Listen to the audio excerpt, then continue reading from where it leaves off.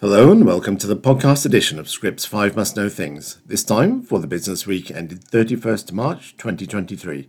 This is Ian Haydock. This time, 10 big upcoming US biosimilar launches, Kisqali strikes gold in early adjuvant breast cancer, Zolgensma shows the promise and limitations of gene therapy, Chinese biotechs advancing multiple ADCs, and Scrip asks about diversity, equity, and inclusion in the biopharma industry.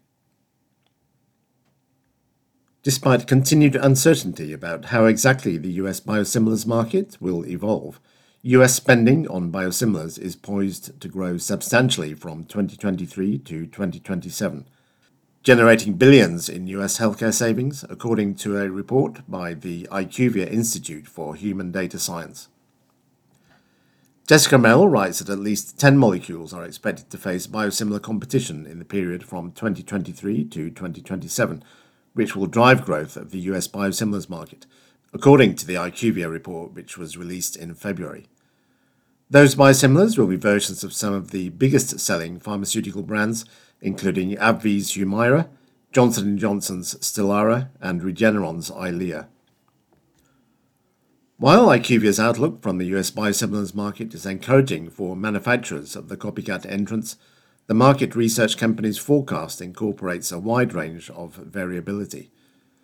Overall spending on biosimilars is expected to increase to $20 billion to $49 billion in 2027 from $10.2 billion in 2022.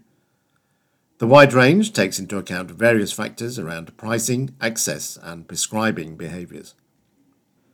At the same time, US healthcare savings over the next 5 years stemming from use of these biosimilars are projected to exceed $180 billion, the firm said. But uncertainties remain as market events to date suggest a wide range of market outcomes are still possible, IQVIA cautioned. Even with slower biosimilar adoption, more competitive discounting and price reductions by innovators to compete against, biosimilars still deliver savings to the US healthcare system. AbbVie, for example, has said it expects much of the 37% revenue erosion it is forecasting for Humira in 2023 will come from price reductions rather than volume declines, indicating the pressure of the biosimilar is significantly impacting the brand price even without widespread adoption. Cumulative biosimilar sales over the next 5 years are expected to total $129 billion at the base case, ranging from $79 billion to $163 billion, depending on volume uptake and price discounts, IQVIA predicted. Biosimilar spending in 2027 is expected to rise to $38.5 billion in the US at the base case, with scenarios ranging from $20 to $49 billion. The more than $180 billion in savings expected to result from biosimilars over the next 5 years are 4 times more than the savings generated from biosimilars over the last 5 years, which were $40 billion. Over the last 10 years, $36 billion of US biosimilar spending was associated with savings of $56 billion, compared to what spending would have been without them, IQVIA said.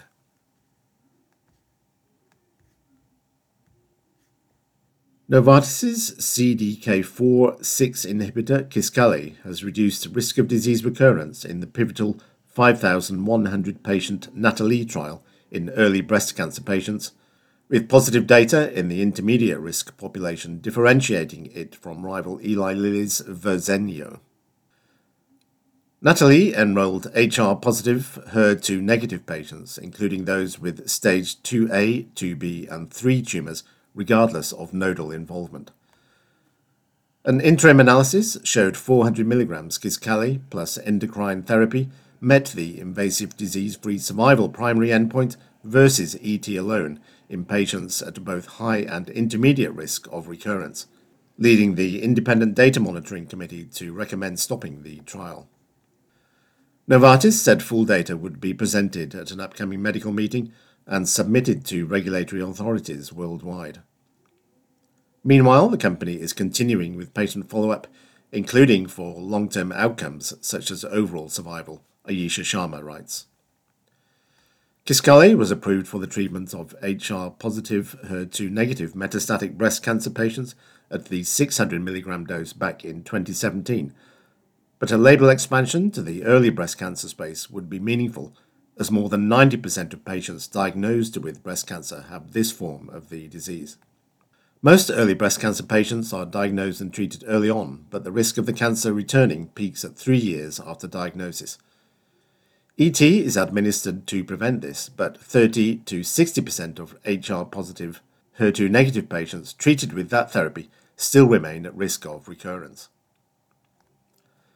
Kisqali's success in both the high and intermediate risk groups, which represent $2 billion and $4 billion opportunities respectively, means the drug could win a broad label expansion.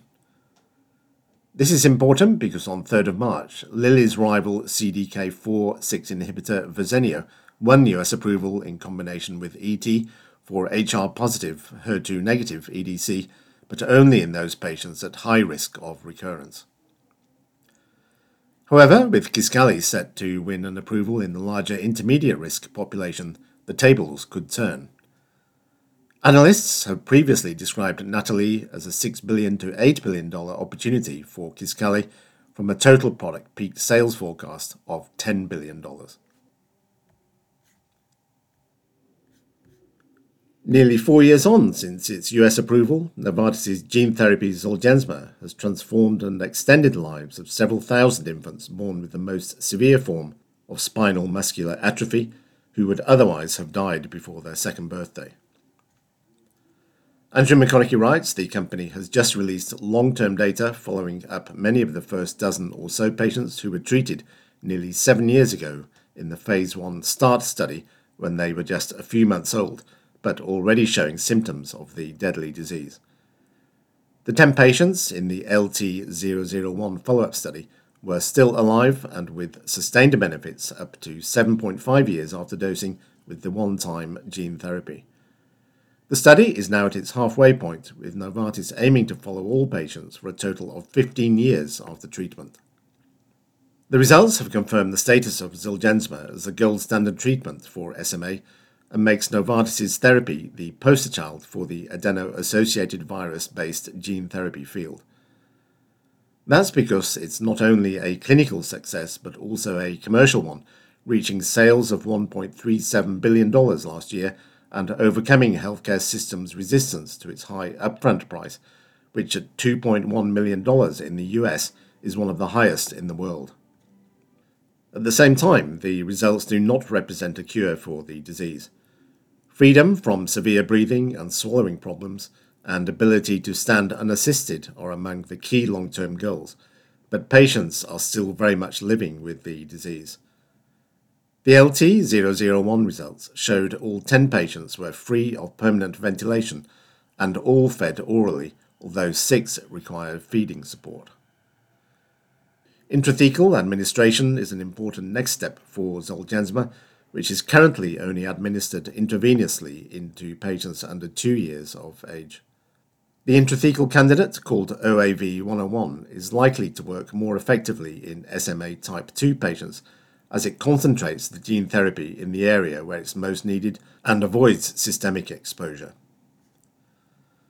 Asked about Novartis' next move in AAV gene therapy, Citra Tauscher-Wisniewski, who's Vice President of Clinical Development and Analytics at Novartis Gene Therapies, told Scrip the company remained very committed to the field, but declined to detail what the company's next therapeutic target might be.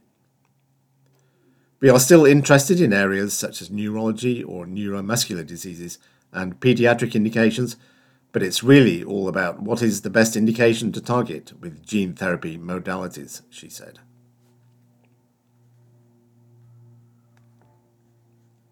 Chinese pharma companies are tweaking the tumor-killing payloads of their antibody-drug conjugates, or ADCs, as the key component of these emerging oncologic agents comes to the fore in the global race for potential best-in-class therapies. While a number of candidates are up for grabs, ADC developers in China are primarily focused on the DNA topoisomerase 1 inhibitor class, already well represented by the commercial success of Daiichi Sankyo's HER2 targeting ADC Enhertu. Dexian Rice at Sichuan Qilin Pharmaceutical has emerged as one of the few domestic firms in China aspiring to play catch-up. The Chengdu-based generics major, through its innovative arm Qilin Biotech, is developing a new generation TOP1 inhibitor called KL610348. Qilin Biotech's Chief Scientific Officer Jiang Yangtan told the annual NMORE Bio Conference held 18th to 19th March in Suzhou. Qilin will firstly load KL610348 onto the ADC candidate SKB501, although the executive did not disclose the intended tumour target. Qilin has also developed another TOP1 inhibitor, KL610023, which has been integrated into the clinical stage trophoblast antigen 2 targeting ADC SKB264, the Claudin 18.2 targeting SKB315, and Nectin-4 targeting SKB410. All three of these assets were included in Qilin's huge licensing deal worth up to $11.8 billion with Merck & Co. in 2022, although neither side has yet disclosed whether SKB501 is also part of that alliance. Similarly, two other Chinese firms, Jiangsu Hengrui Medicine and small biotech Mabwell Bioscience, are now taking other ADC projects into the clinic. Hengrui's lead ADC, the HER2 targeting SHRA1811, has a payload resembling Enhertu but is expected to be differentiated from that product on safety, said Lianshan Zhang, who's the Chinese company's deputy general manager. Shanghai-based Mabwell has also developed a TOP1 inhibitor payload it calls M-toxin, which is initially loaded to the still preclinical stage 9MW2921, the firm's chief medical officer Shuhai Huang said at the Suzhou meeting, without disclosing the target. Meanwhile, other Chinese biotechs are busying themselves with the development of different types of payloads in-licensed from foreign farm partners. Hangzhou-based Bliss Biopharmaceutical, for instance, has licensed an eribulin linker payload from Morphotech, which is a subsidiary of Japan's Eisai, to develop its own ADC programs, which include the HER2 targeting BB1701, EGFR targeting BB1705, and CD73 targeting BB1709.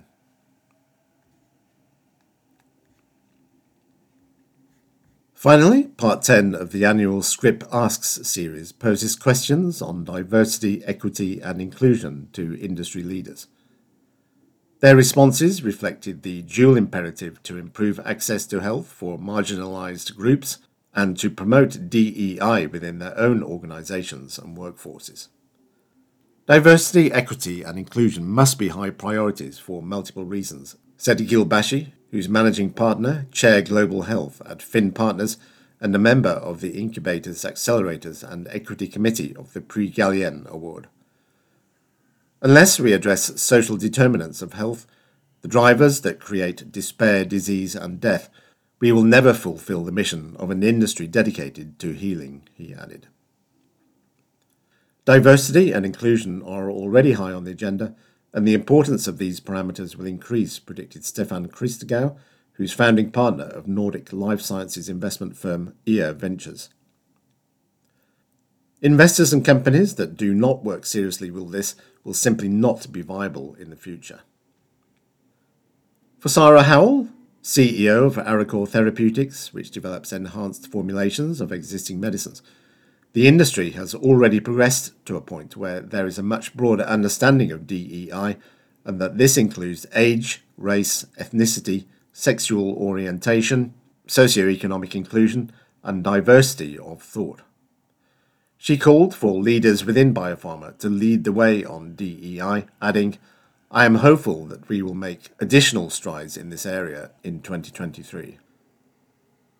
But Joseph Kim, Chief Strategy Officer at clinical research platform company Proofpilot, urged companies to take more action. What the best biopharma companies will do is engage in long-term investment in communities to overcome the barriers to inclusion. This takes funding, people, harder goals, and real strategies, not speeches. The least they can do is ensure all communications and content are designed with a high degree of cultural competency and delivered to the right folks with precision."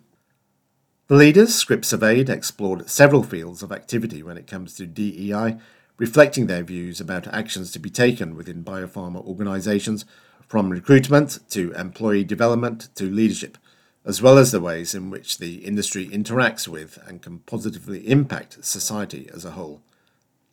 Please see the article in full for a wide-ranging series of views on areas including access to healthcare, leadership, workforce, recruitment, diversity of perspectives, education, and reputation. That's all for this week. Many thanks for listening. All these stories are linked in the article accompanying this podcast and are just a fraction of those appearing in Scrip last week. Log in to access all of our content in full or take a free trial to see what you're missing. Bye for now.